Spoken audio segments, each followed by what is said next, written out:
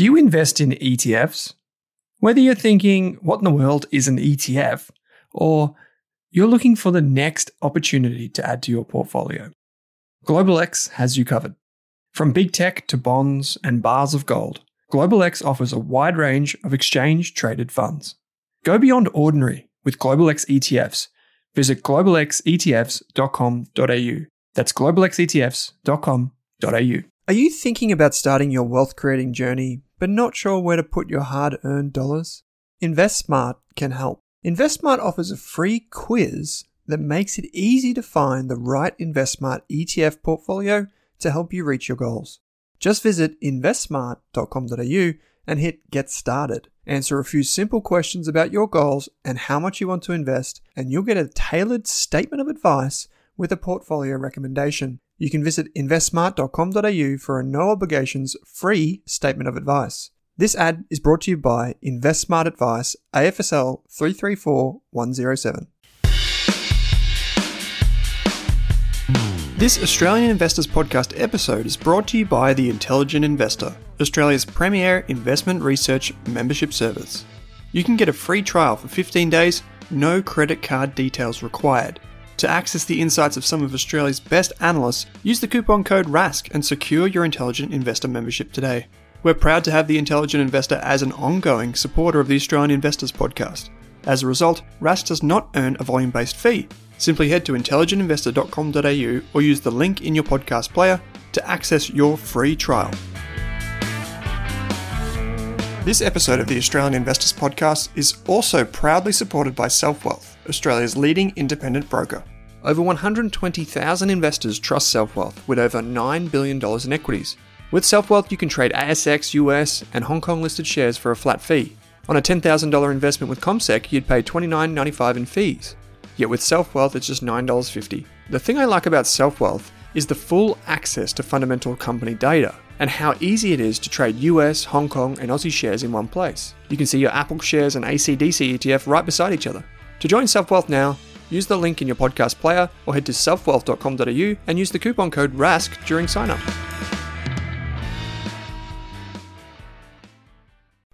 Hey there, it's Owen. This episode is very special to me, which is why we made it the first podcast episode which was also filmed. To see Joe and I talk about life and investing in more detail, please visit the Rask Facebook and YouTube channels, where you can like and subscribe and be the first to get the full picture of what's going on behind the scenes. The video can also be found on the Rask Finance and Rask Media websites. Hello, and thanks for tuning in to the Australian Investors Podcast, a series exploring the investment philosophies and journeys of some of Australia's leading investors and financial thinkers. I'm Owen Raskovich, founder of the Rask Group. For show notes and other episodes in this series, as well as free educational resources, please visit www.raskfinance.com. Before we go on, it's important to remember the Australian Investors Podcast is provided for educational purposes only and should not be relied upon to make an investment, financial, or taxation decision. The information included in this podcast does not take into account your needs, goals, or objectives, and guests appearing on the show may have a financial interest in some of the products mentioned. Please read all the important disclosure documents and refer to the Rask Group's Financial Services Guide on the Rask Finance website. My guest for this episode is a very special one. Joe Mager is the Chief Investment Officer of Lakehouse Capital. Lakehouse is part of the Motley Fool Australia, which is where I met Joe many years ago. To my mind, Joe is at the cutting edge of what it means to be a value investor in modern times. In this conversation, Joe describes his three fascinations in great detail, how he structures his team, valuation, and loads more, including his favourite coffee spots in and around Melbourne and Sydney. Joe, thanks for joining me on the podcast. Thanks for having me. Excited to be here. I've got to say that you, more than any other investor in Australia, are probably the one that I've learned the most from. So the fact that you have decided to join me is just awesome. Well, that's very kind of you. I appreciate that. It's great to be here. Great. We're going to get stuck into lots of investing talk, but one of the things that I'm also going to pick your brain for is coffee spots in and around Sydney or Melbourne. That is a core competency. Yes. And it's something people probably don't know about you, actually, your love of coffee. And you even show me places in Melbourne, my own city, that I don't know about. So that's great. I'm sure the audience will love that. Before we get to that, there's two things I'd like to say. Firstly, this conversation is going to be recorded for Facebook and YouTube. If anyone wants to watch it on those portals, go right ahead. You can also probably get it on your TV. Secondly, I want to say thanks to you, but also thanks to the Motley Fool. That's how we know each other. That's how our paths crossed. And I think it's testament to them and the principals and the team there that I'm able to talk to you on air like this. Yeah, cool. Yeah. So, Joe, let's go back to the beginning where your passion for finance started. People could probably tell from your accent that you're maybe a Midwest Australian, grew up. Oh, yeah, mate. Yeah. Yeah. Okay. So take us back to where it all began for you, mate. Sure. So I got to start pretty early in investing. I've always just been commercially curious. And my granddad, who was an entrepreneur, retired in his late 30s, very hands-on guy, really nurtured and fostered that. So he built a lake house in his free time with his bare hands with a buddy up on Lake Burton in Northeast Georgia. And I would spend my summers up there along with my cousins. It was an amazing experience. But while most of the other kids would be out playing in the water and doing woodsy things, I'd been hanging out with my granddad, who at that point mostly spent his time building things with his hands and managing his own money. So he was super passionate about investing and markets. And I would sit around with him and he'd talk about the businesses he owned and why. And we'd watch CNBC and he'd talk about what mattered and what didn't. And I was just totally taken by it. And there was this tradition where he felt like 13th birthday was a really big deal.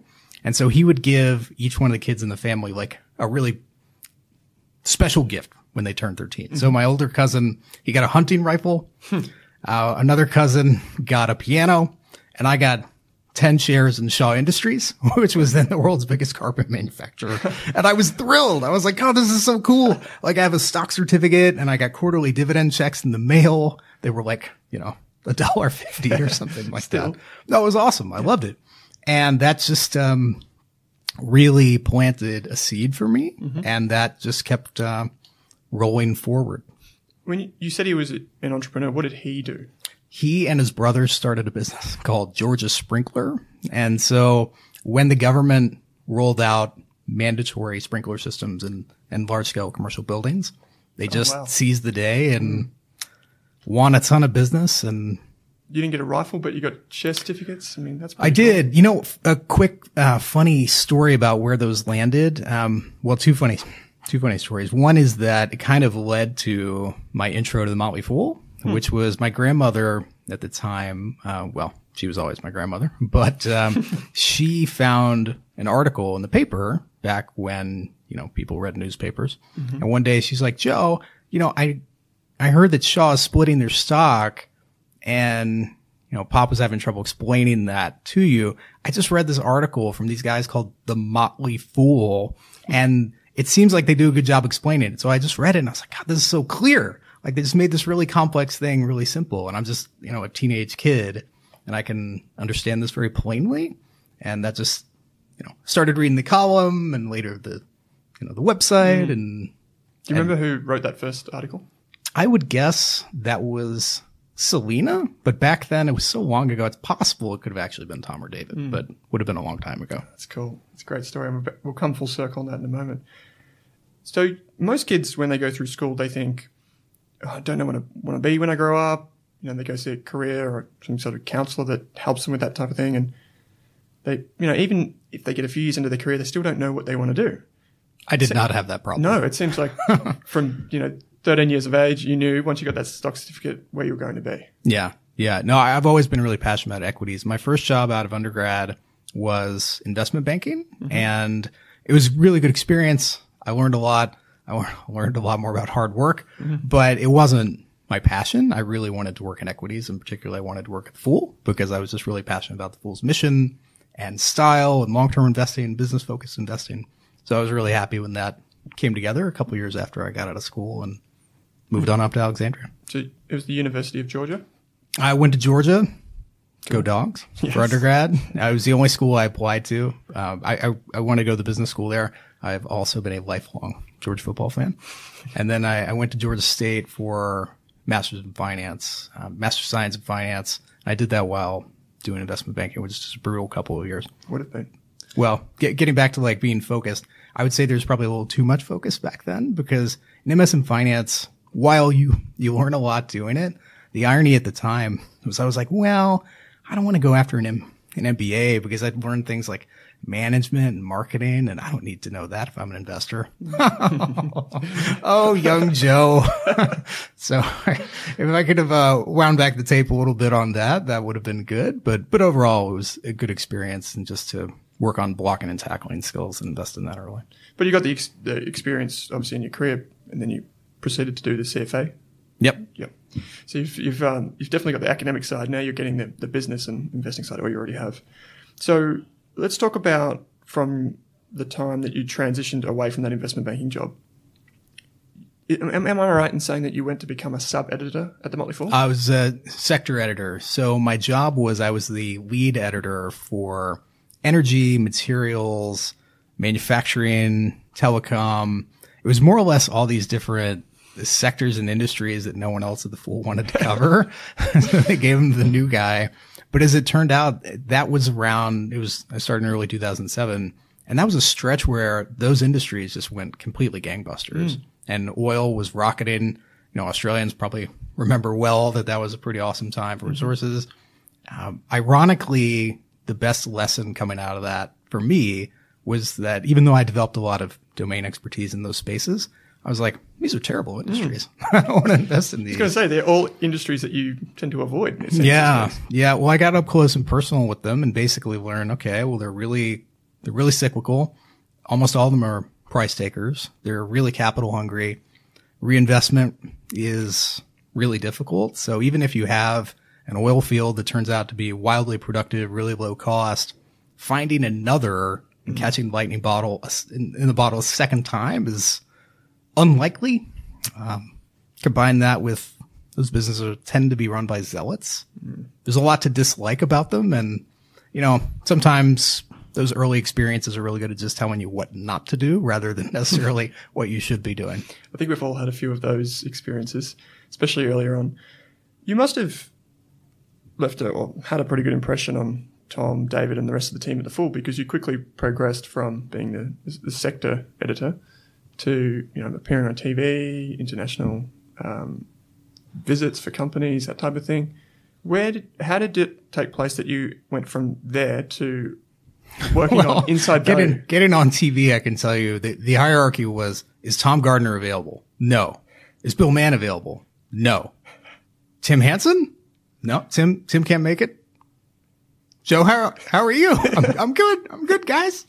That was kind of how I started doing media. But yeah, I worked my way over to IB. Ironically, I was a charter subscriber to Inside Value many years before. So that's a really windy journey that I ended up running it. It was an awesome experience. I worked with Philip Durrell, who'd been running the service before me, had done an awesome job. He was a great mentor to me. Had a really good team there. Had a lot of fun.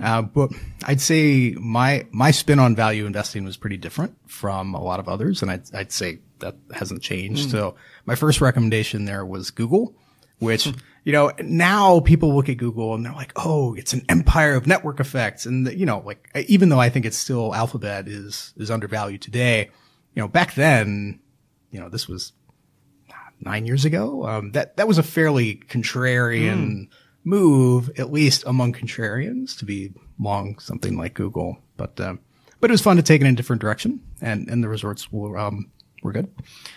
I'm keen to drill into this, and we'll get to specifics in a moment. But you say take it in a different direction. Where did that come from? When I look at the way you invest now, and I have a lot of respect for the way you go about things, where do you think, were there some influences in your career early on that shaped you? Yeah, a lot of them. I'm a naturally cautious person, which a lot of people don't assume when they look at some of the things we own, but I don't ride bicycles, for example. Those things are dangerous. I don't ski. I don't gamble. Like all these things, no, I don't do that. That's risky. I'm afraid of heights. There's all kinds of stuff that I just don't like. Long downside. I don't like tail risk. But so that's something that even though we're growth focused investors and probably more focused on upside capture than downside, I am still very cognizant of downside capture for those reasons, because that's just who I am personally. Over time, I got a lot more upside focused from following a lot of great investors. David Gardner would probably be the one who springs to mind the most. I had a discussion with Tom. This would have been, close to a decade ago. And he was like, look, I want you to just take some time and study some of David's biggest winners. Take the top 10 just as a starting point and come back and tell me what you thought the discerning factors among them were, something that's replicable. Fully appreciating that 10 investments is not a robust sample size. But, some of David's wins, I don't think people realize, because David doesn't run funds and he's in newsletters, I think people don't quite appreciate his body of work as much as they should. But a simple example of one of David's wins was he invested in Amazon and has held it since. Cost basis, split adjusted US, a little over $3. And I think we're around 1,600 today. Yeah, wow. Not too many people can lay claim to that and to have held it that whole time. And David has, so far as I know, that's far and away his biggest, but he's had some other very large hits. So I have a lot of respect for him. One of the big things I took from David was, one, like, it's fine to focus on, protecting your downside of being cautious, but that doesn't necessarily mean you can't be upside conscious. Well, two, his big wins all had self-reinforcing dynamics to them. And that could be around network effects. It could be around scale. Odds are good that there's an intersection of those things and extreme customer loyalty. And as the business is scaled, the odds of success continue to improve, but also the optionality and the TAM's expanded, total addressable markets expanded as well. And investors are often really slow to appreciate that. And, yeah. And he has and I'll link to this in the show notes, but he has a really clean and concise way or methodology that he uses to think about these opportunities. It's something that I've gravitated to as well over time because it makes sense. Let's circle back to that, your time at Inside Value. I've got a quote here, and for those who don't know, this newsletter, this service that you ran was one of I think it was the best performing over 5 years from like a sample of 200 in America or something crazy.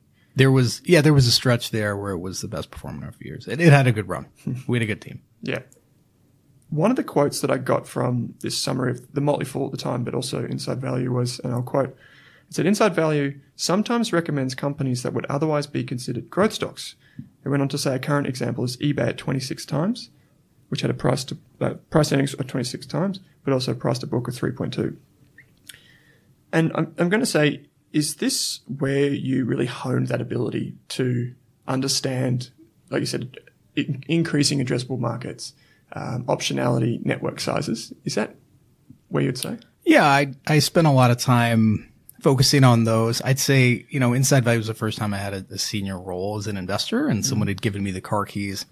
I'd say I was still learning. I'm still learning today, but that was probably earlier on my journey. But yes, there was a lot of evolution there. And if you look back on the eBay thesis, that was really more a PayPal thesis than an eBay thesis. At the time, eBay had been gaining steam on the marketplace side of the business, but PayPal had just been, gaining share of a growing market. So they'd been gaining share of digital commerce for many, many years. Digital commerce itself was gaining share of total commerce. And really where PayPal excelled was on mobile because the ease of, transaction, and it reduced so much friction. So it was gaining share of mobile, which was gaining share of e-commerce, which was gaining share of the total pie. And between that and, continuing, increases and usage per customer, which is the real proof in the pudding for network effects. If you're seeing increasing either engagement or value per user and transaction. We own PayPal today.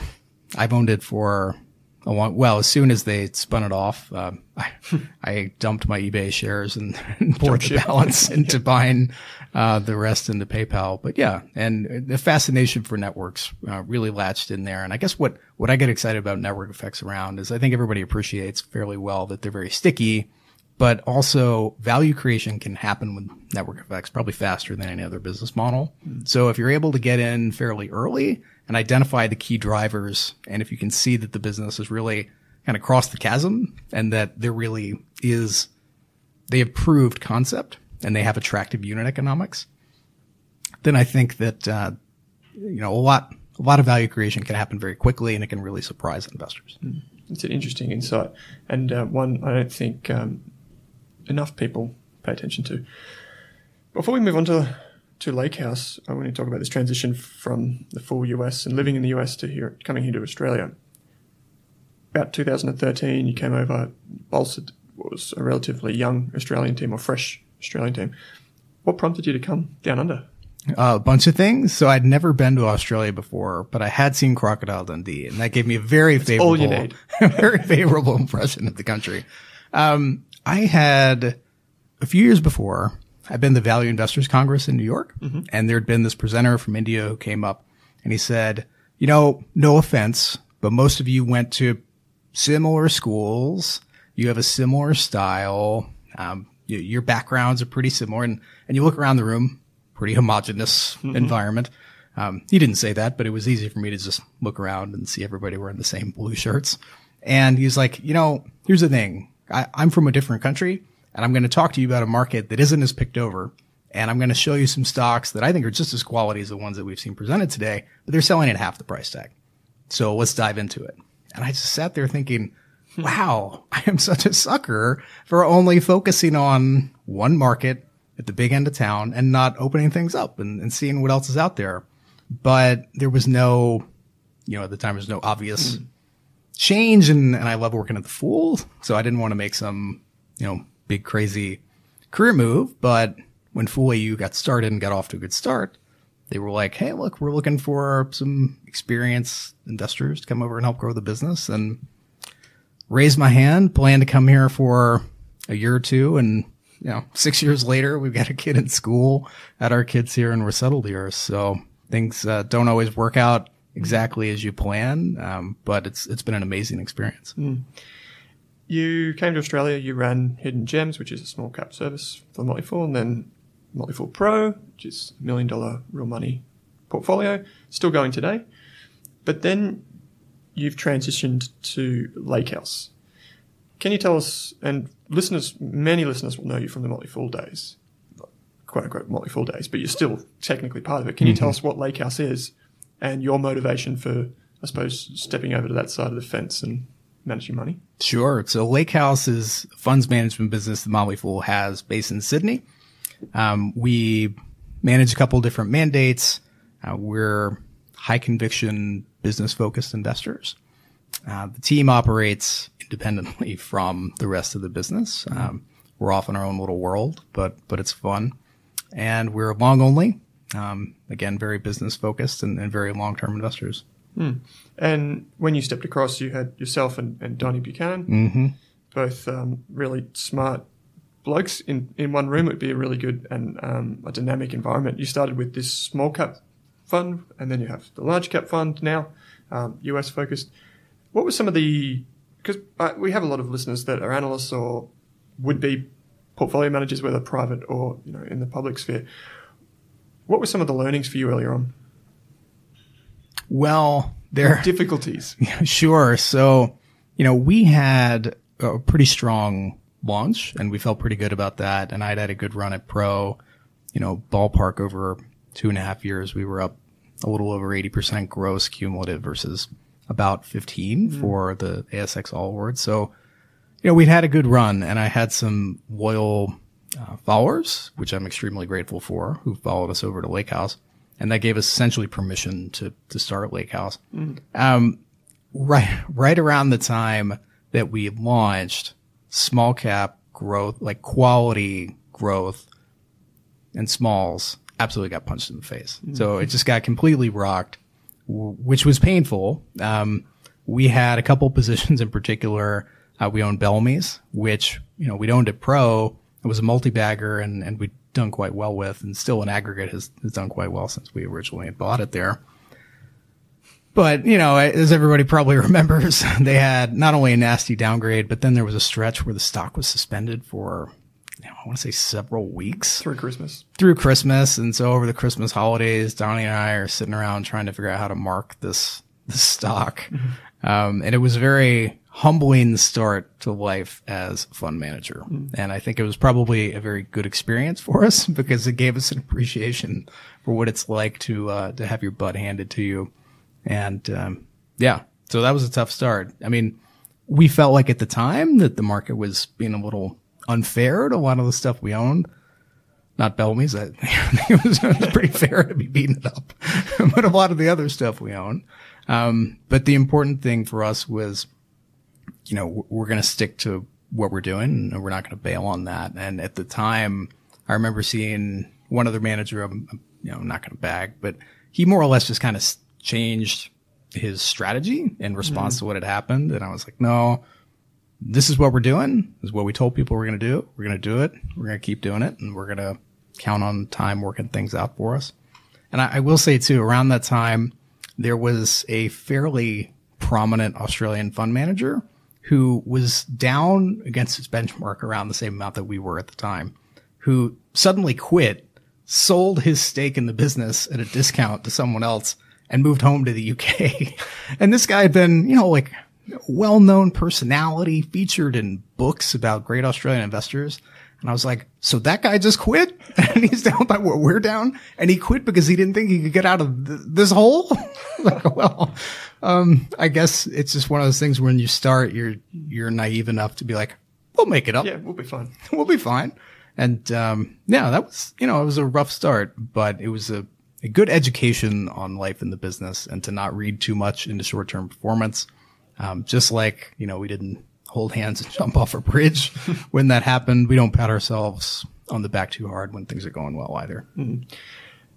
I think with your track record at Pro, but also in the US, and the following that you did have here, I think people knew it when they bought in that this is a long-term thing. And you've really drilled home the philosophy and the way that you invest. You reiterate it with every monthly letter.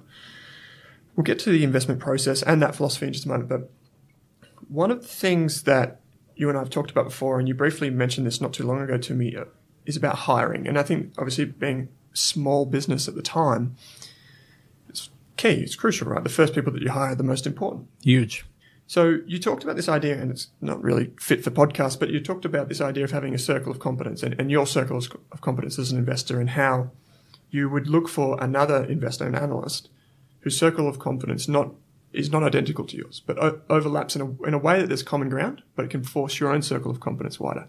So can you, and I thought that was a really neat way to frame it, can you tell me what you're looking for when you hire? And because you've made a few hires recently, but perhaps you can just explain that circle of competence idea and then how you go about the types of personalities that you're looking for in the philosophy. Yeah, sure. So hiring is something I get really passionate about. And I think that a lot of investors sometimes they get too much caught up on reading their 101st investing book rather than focusing on how can we improve our hiring process so we get better, more talented and aligned investors on our team to help drive growth in the business. So it's something that I get kind of obsessed with. A lot of PMs will kind of outsource vetting for candidates. I review every cover letter, every CV, and that's, we'll get like 100 applications when we post a job in a market that's, for any Americans investing, it's a 13th the size population of the U.S. So like we get a lot of, inbound inquiries. And it's a big investment of time, but it's absolutely worth it because those people that you're getting early on with your journey, they're driving and shaping the culture of your business. So my big goal is going into it. I don't have a clear vision of exactly what we're looking for, but I do know that I want someone who shares and embraces our philosophy and style. I can't change that, and I don't want to try to change that. So good example, Steve Johnson, you had on the show recently. I think the world of Steve, super bright guy. Wow, he's one of the clearest thinkers that I've encountered in the market here. Huge respect for Steve. We own some overlapping things, have in the past. Styles are pretty different. I don't think we would be good. I don't think we'd be good business partners. I don't think we would work well together. So I'm looking for people who share those same values, super long-term focused, growth focused. For the most part, positive, optimistic people who are looking for upside in situations, but also that bring different points of view and perspectives to the table and share some of the circle of competence that we have. Not necessarily all of it, but some. So In terms of points of view and perspective, we've got 5 investors on the team. 4 of them have lived or worked outside of Australia. The 5th is a dual national. And I find that just having different ways to look at similar problems is helpful. And in circles of competence, I've worked with some analysts in the past where they had strong subject matter expertise, but in an area that I didn't, and I didn't really grasp the opportunity set there. And what I found was that basically none of their ideas ended up in the portfolio. So my sweet spot is, well, we want some overlap because otherwise they're going to be frustrated that they're not getting things in. I'm going to be frustrated because I'm not getting actionable ideas.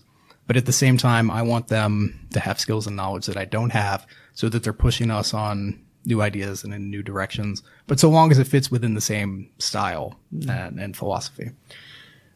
During my time researching fund managers, you would often see there would be analysts who are what we call generalists, and then there are analysts that may be sector experts, and they would be siloed in a team if it was a big enough fund or what have you. We talked off air just a moment ago. You mentioned, is it fascination points? Is that what you call it? Can you explain that idea? Yeah. So we're competitive advantage focused investors. And if, we don't have sector limits, our big idea is we want to find exceptional businesses with long reinvestment runways, attractive unit economics, and we want to find them, back them, have a deep understanding of them, and get them in the portfolio. If that's your goal, the best way to do that isn't to split people up by geography, which is kind of a false dichotomy, or even by sector. It's to focus on the advantages, I think, that you actually want to get. So for us, those kind of core fascinations around loyalty, networks, and IP. And we have we have a person for each of those fascinations on the team, essentially our in-house thought leader on that subject matter. And that's across both funds. So for example, Nick Thompson runs point on loyalty for us. Anytime we look at a business that has retention economics, anything where we can estimate an LTV to CAC, I turn to Nick and say, hey, run this through what you got. Give me some context and tell me what you think. And because that's his domain expertise, I think there is somewhat of an analytical edge there. And I think that it helps steer us in the right direction in terms of fishing in spots where we're more likely to catch fish, rather than if I just told Nick, okay, your LATAM, Africa, and Asia, go at it. He might be flailing about a little bit. So it helps really focus the discussion. And we found it's helpful for idea gen. It's helpful for understanding economics and really narrowing exactly what it is that we're looking for. Let's talk about narrowing it in. So you've got the Australian fund, small cap, but you've got the global fund. It's a big universe. How do you go from that to something more manageable? Do you use specific tools, filtering techniques? Are you using any of that, or?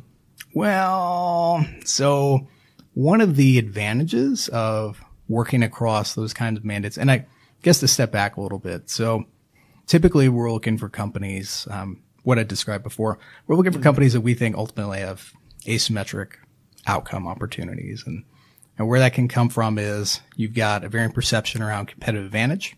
You think it's got a better one, or that it's moving in the right direction faster and at a bigger rate than other people appreciate. You think the valuation is reasonable. You think the balance sheet is attractive. You think that they have pricing power that's either been flexed or latent. And they're not flexing it and they're getting the benefit of extreme customer loyalty instead. You kind of put those things together along with a management team that's got skin in the game, a strong capital allocator, trustworthy. And I feel like if you do that more often than not, you're putting yourself in a situation where you've got multiple ways to potentially win and fewer ways to lose than average. You're going to get some of those wrong, but when you put all that together consistently, you're going to end up in places where in aggregate, I think you'll be happy with performance. Now, practically speaking, when you flow all that through, overwhelmingly, you end up invested or focused at least on software. So that's enterprise software. We do a lot in e-commerce. We do a lot in payments, consumer. And those are the places that, again, tying back to fascinations, that's where we end up doing most of our work. You've said to me tongue-in-cheek before that if a dyed-in-the-wool value investor was to look at your portfolio, they might think, geez, he's a cowboy. Joe's a cowboy. Can you explain, you've touched on bits of it there, but some of the things that you look for that perhaps quote unquote typical value investor doesn't look for. Because I think there's some misconceptions around the things that you do buy and where you see that value and others don't. I think one really interesting one is around customer retention. Yeah. Well, I consider myself a value investor in I'm spiritual, but not religious kind of way.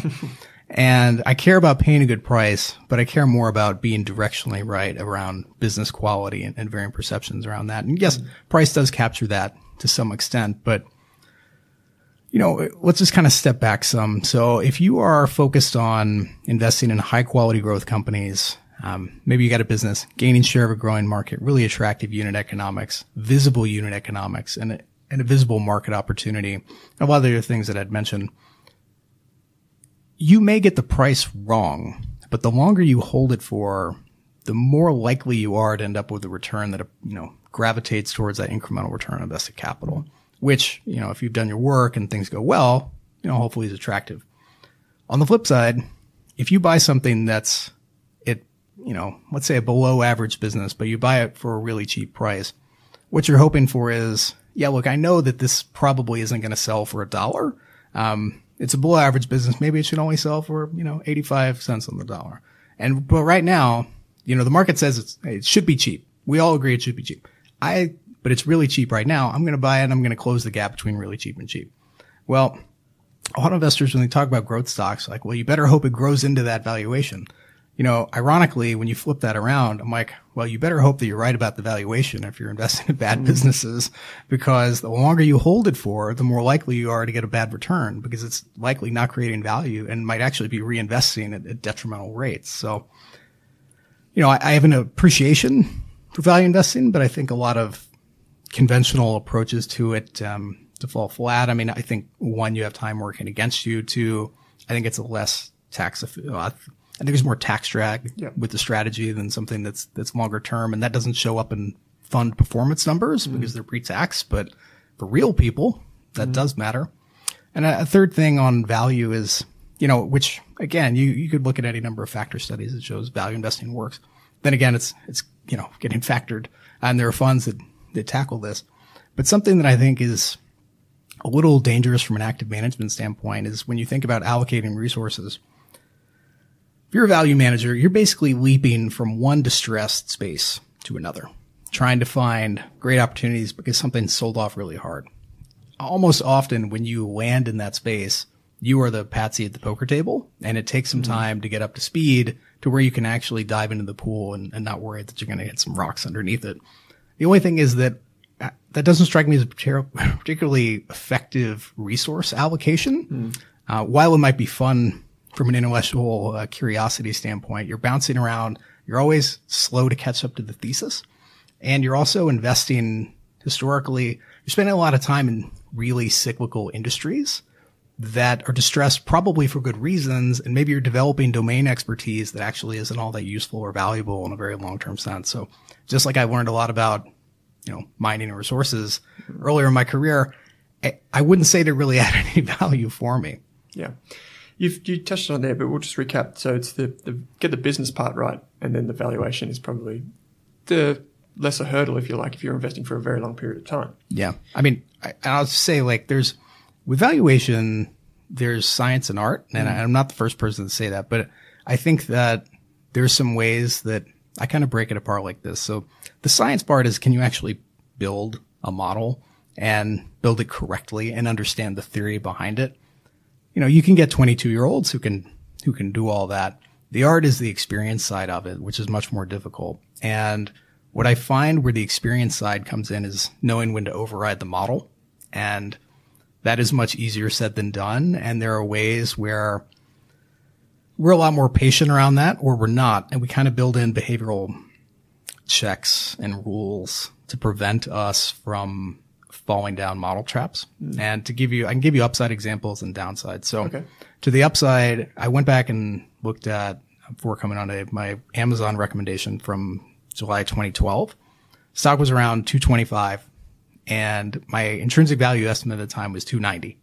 Now, it's fair to say that's gone well, but what's interesting about that is, rather than sell every time Amazon kissed or got near its estimate of intrinsic value, which was just kind of like moving up in rough steps for me over time, I felt like, well, this is a business with intensely loyal customers that has a track record of expanding its TAM and leveraging that intense loyalty and brand trust into progressively better markets. It helped that they're also moving into higher margin markets with better unit economics, but giving it more room to run because it had that upside centric optionality.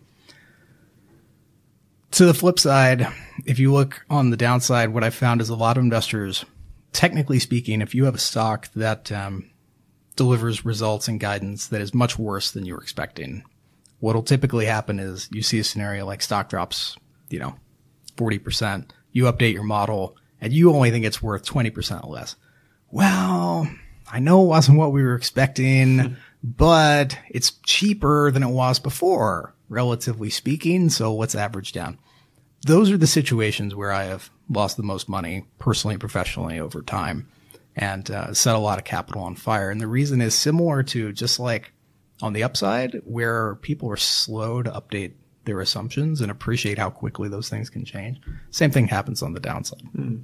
So again, I put a lot of stock in modeling, but at the same time, you need to know when there are limitations to that and your ability to conceptualize what is extremely difficult to value and forecast. You said that experience sometimes would override the model.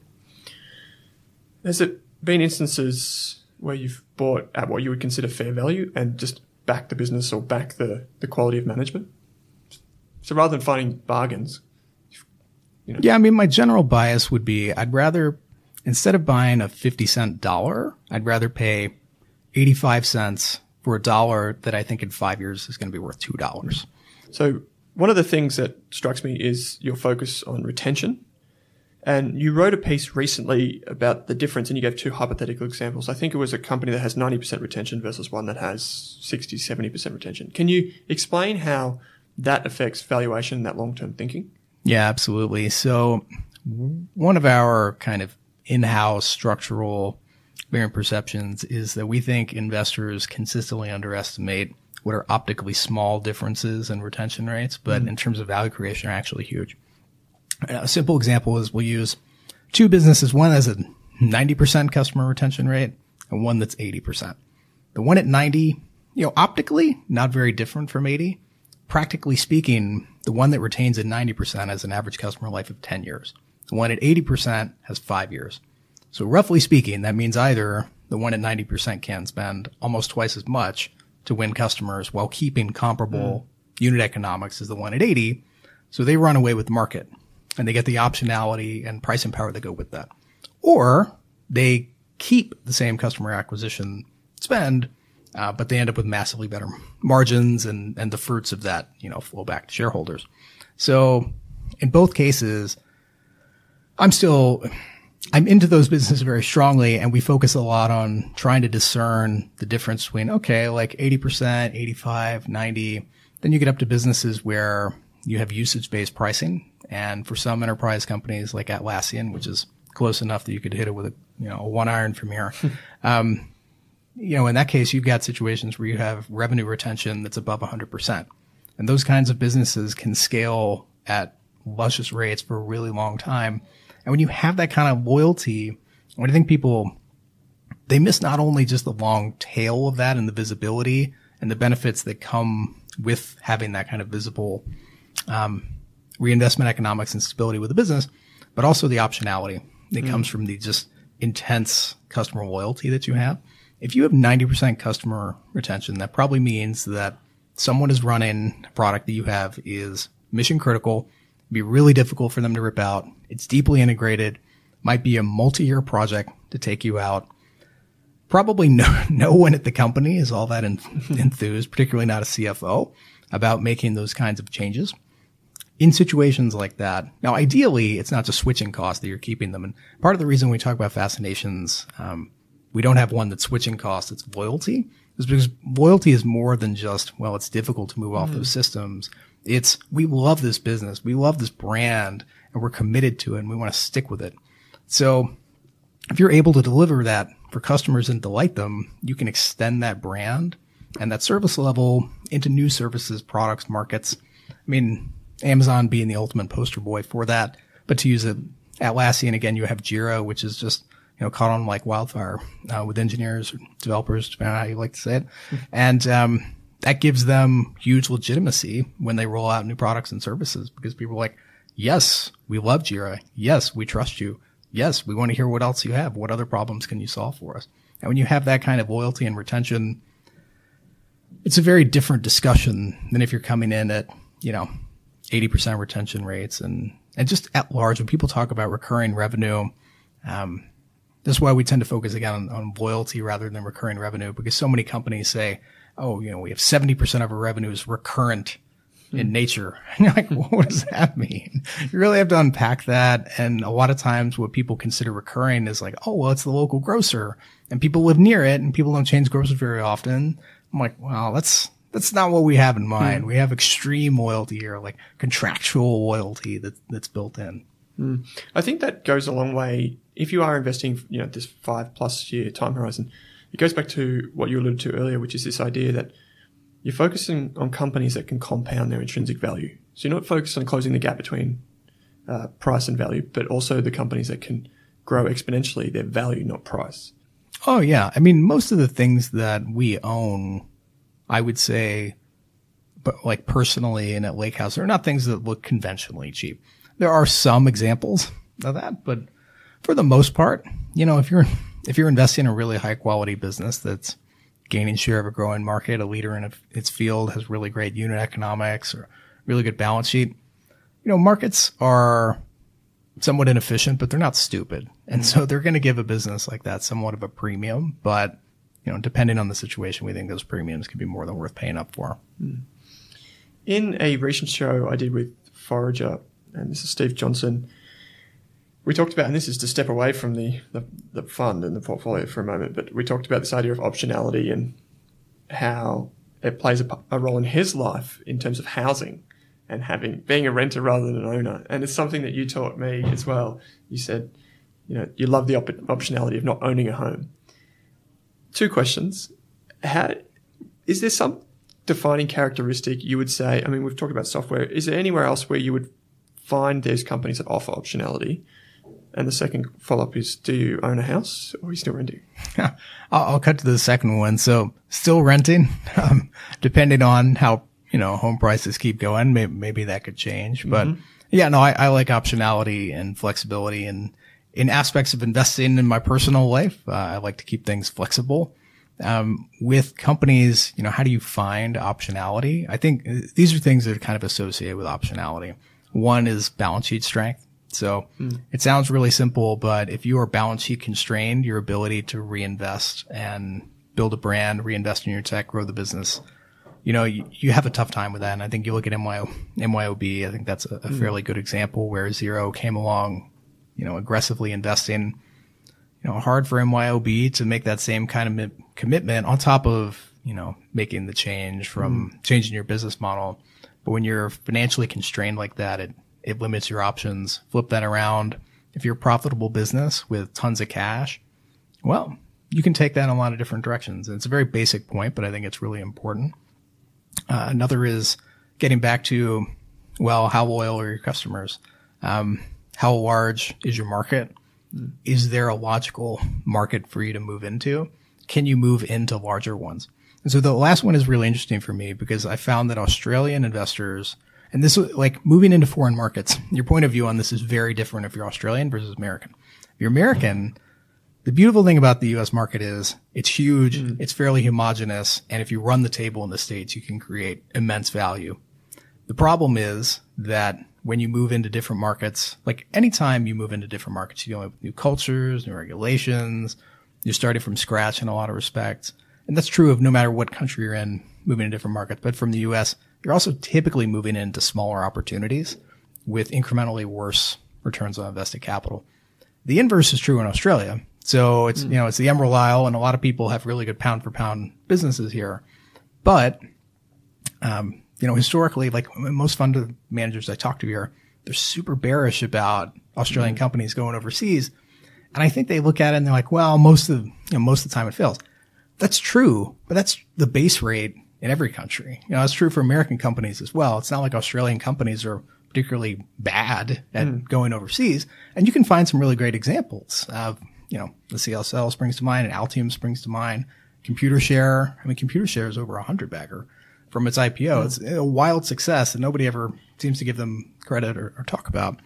And if you're moving from a market that's 1/13 the size to another, is it going to work? No. Like, the base rate for that kind of move is probably not going to work. But if it does, that could be a huge value driver. So we like that kind of optionality. When you think about risk, I'm interested to know how you think about it from a portfolio level, but also from a stock by stock or case by case basis. Because I saw a Your Money clip you did maybe a month ago, and you were giving the eyes, and the eyes were, how did you not see this coming? And you were talking about a bins business, a trash removal business that had just collapsed in a matter of minutes on the market. How do you think about risk from, like I said, the portfolio level? Do you take a top-down view of geographies? And then you talked earlier about this risk-reward trade-off, and you want the odds to be skewed in your favor, the probability upside. How do you get a handle on that at a stock level, and also from the geography point of view looking down? I think our risk management is best done at the position level. Mm-hmm. And if we're finding and we're sticking to and being dogmatic about situations where we think there are multiple ways to win, few ways to lose, and we stick with that, I think I'm going to like our range of outcomes. And by the way, part of the reason we're high conviction investors is there aren't that many opportunities that actually tick all those boxes. That's also part of the reason that we're patient long-term investors. Again, there aren't that many opportunities that tick those boxes. So sometimes people are like, oh, hey, ask me for a stock tip, Joe. And they ask me for a tip. I'm like, oh, that's what you told me like 5 years ago. And I'm like, I know, dude. I'm like, I buy stuff and I hang on to it for a really long time. But anyway, at the position level, I think is where we do most of our controls. And portfolio construction certainly matters, sizing, diversification. But at the same time, if you own a bunch of businesses that are, say, cyclical, have bad unit economics, bad balance sheets, how you size those or diversify among them is just moving deck chairs on the Titanic. So we focus more from the position level.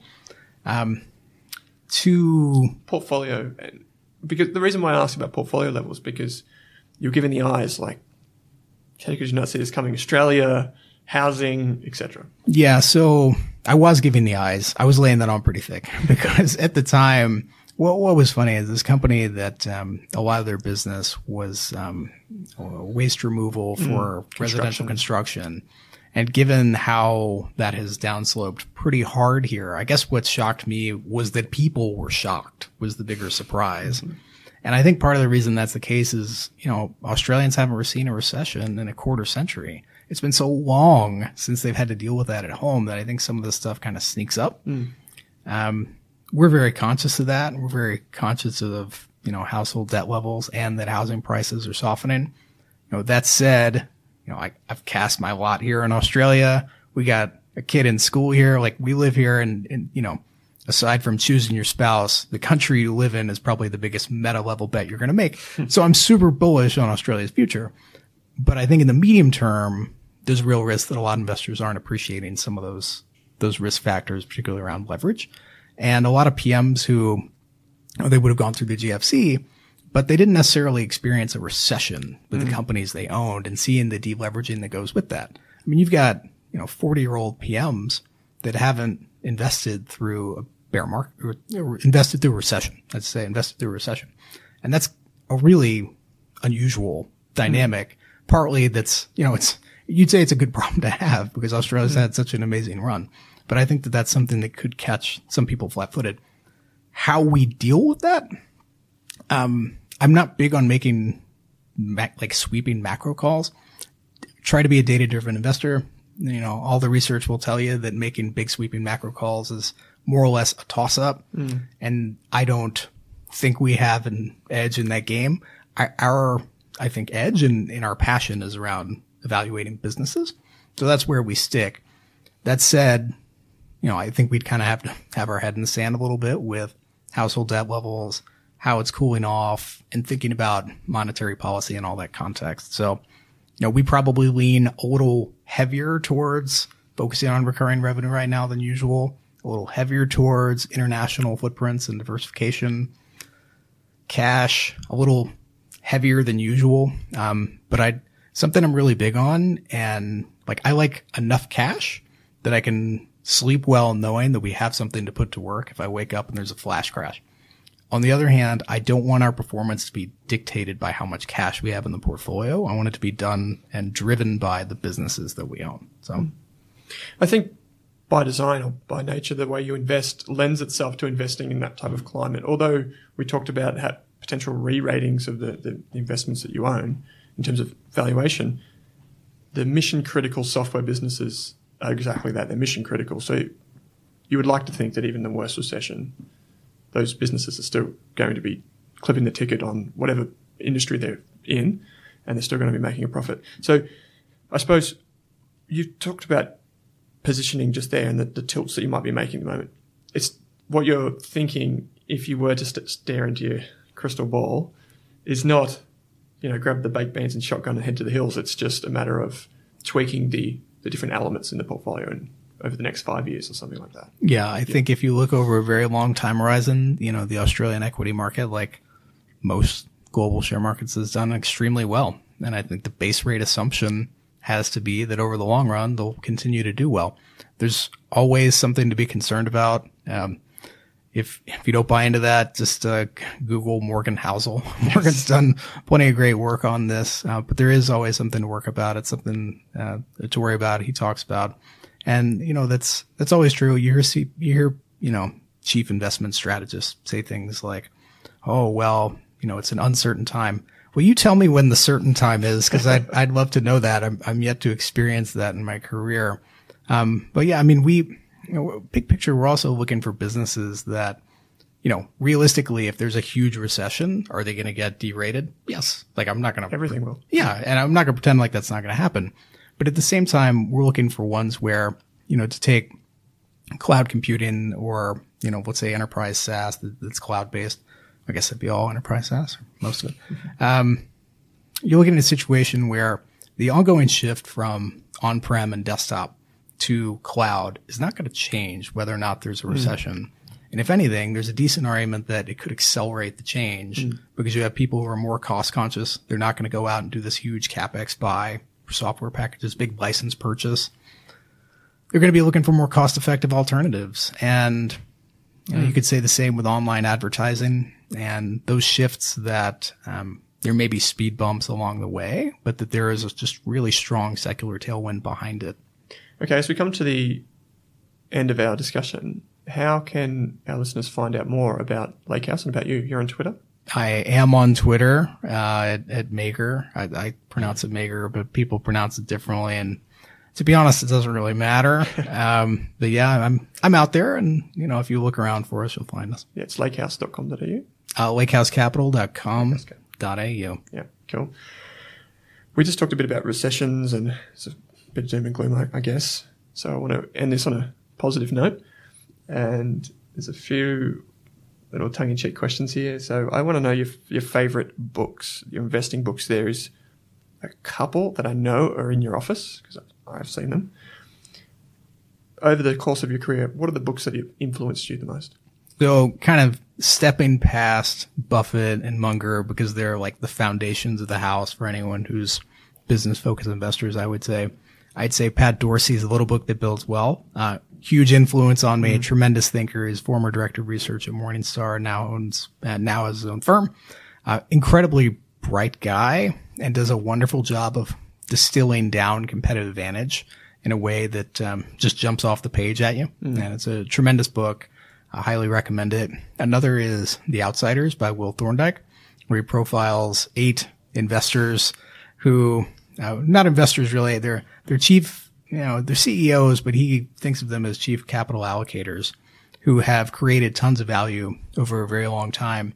And I've seen some criticisms of the book where people say, well, there's some survivorship bias here because there's always going to be people that did incredibly well. Just like earlier, I was talking about, studying some of David's winners. There's some survivorship bias, and just because you're working off a small sample doesn't mean necessarily significant. But the broader point is just that CEOs do have immense impacts on value creation in a business. And while this is a point that is obvious to anyone who has worked inside a real business for a while, I find is often missed by people who, if your first job out of, you worked on spreadsheets, your first job out of school was on the buy side, you drive straight into that world and you haven't really worked inside, a real business. Like I worked in my dad's family business for a long time, for example. You develop a better appreciation for how management steers a business. And as growth focused investors, we care a lot about the capital allocation chops for managers because they're reinvesting, typically 100%, sometimes more, back into the business to grow it. So I think it's just a really helpful framework. I agree. The Outsiders, great book. I'll link to it in the show notes. I find it's really good because it's not what I thought. It's about CEOs, not necessarily investors, but the CEOs are investors on the capital allocation side. So I think it's a fascinating book. Okay, the most important question. There's two left, but this is the most important one. Your favorite coffee spots, Melbourne and Sydney? Well, I got to go Patricia's in Melbourne. I always stay close to there so that I can go there. I'll go Cabrito. That is Bolton Place here in Sydney. Right. It's very nice. I like Manchester Press. Yes, Manchester Press. I'm pretty sure that you do as well. Yeah, they get that blueberry. It's terrible for you, but they have this blueberry bagel with popcorn and bacon and it's ridiculous. It's completely ridiculous, but I get it every time I go. Very big fan. Great. Okay. And the final one, Joe, is my favorite question, but I'm going to ask it in a slightly different way because you have a young family. How will you or would you go about teaching your children about investing, and what are the key lessons you'd tell them? So it's a good question, and we're already kind of easing our way into that because we get questions like, what does Papa do? And I have to explain that, and I talk about, me, Donnie, and Pooja, Nick, and Erwin, we go out and we take investors' money and we invest it in companies, and our hope is that these companies use that money and they grow and they make products and services. They help people and their customers do things better themselves and make them happy. And if they do that well for a long time, then we'll grow our investment for our investors and they'll do well. He seems to grasp that on a high level. But I think just getting them started early with, like my grandfather gifted me shares of a carpet company. Carpet companies are a little mundane, but something that's a little more energizing would probably speak to a lot of people. Hopefully get them in the game. I mean, the most important thing is getting started early. Just probably talking about businesses in terms of solving problems for people and making customers happy rather than making money. And I think that's a better way to connect with kids. Joe, thanks for everything. This is great advice. That's great advice.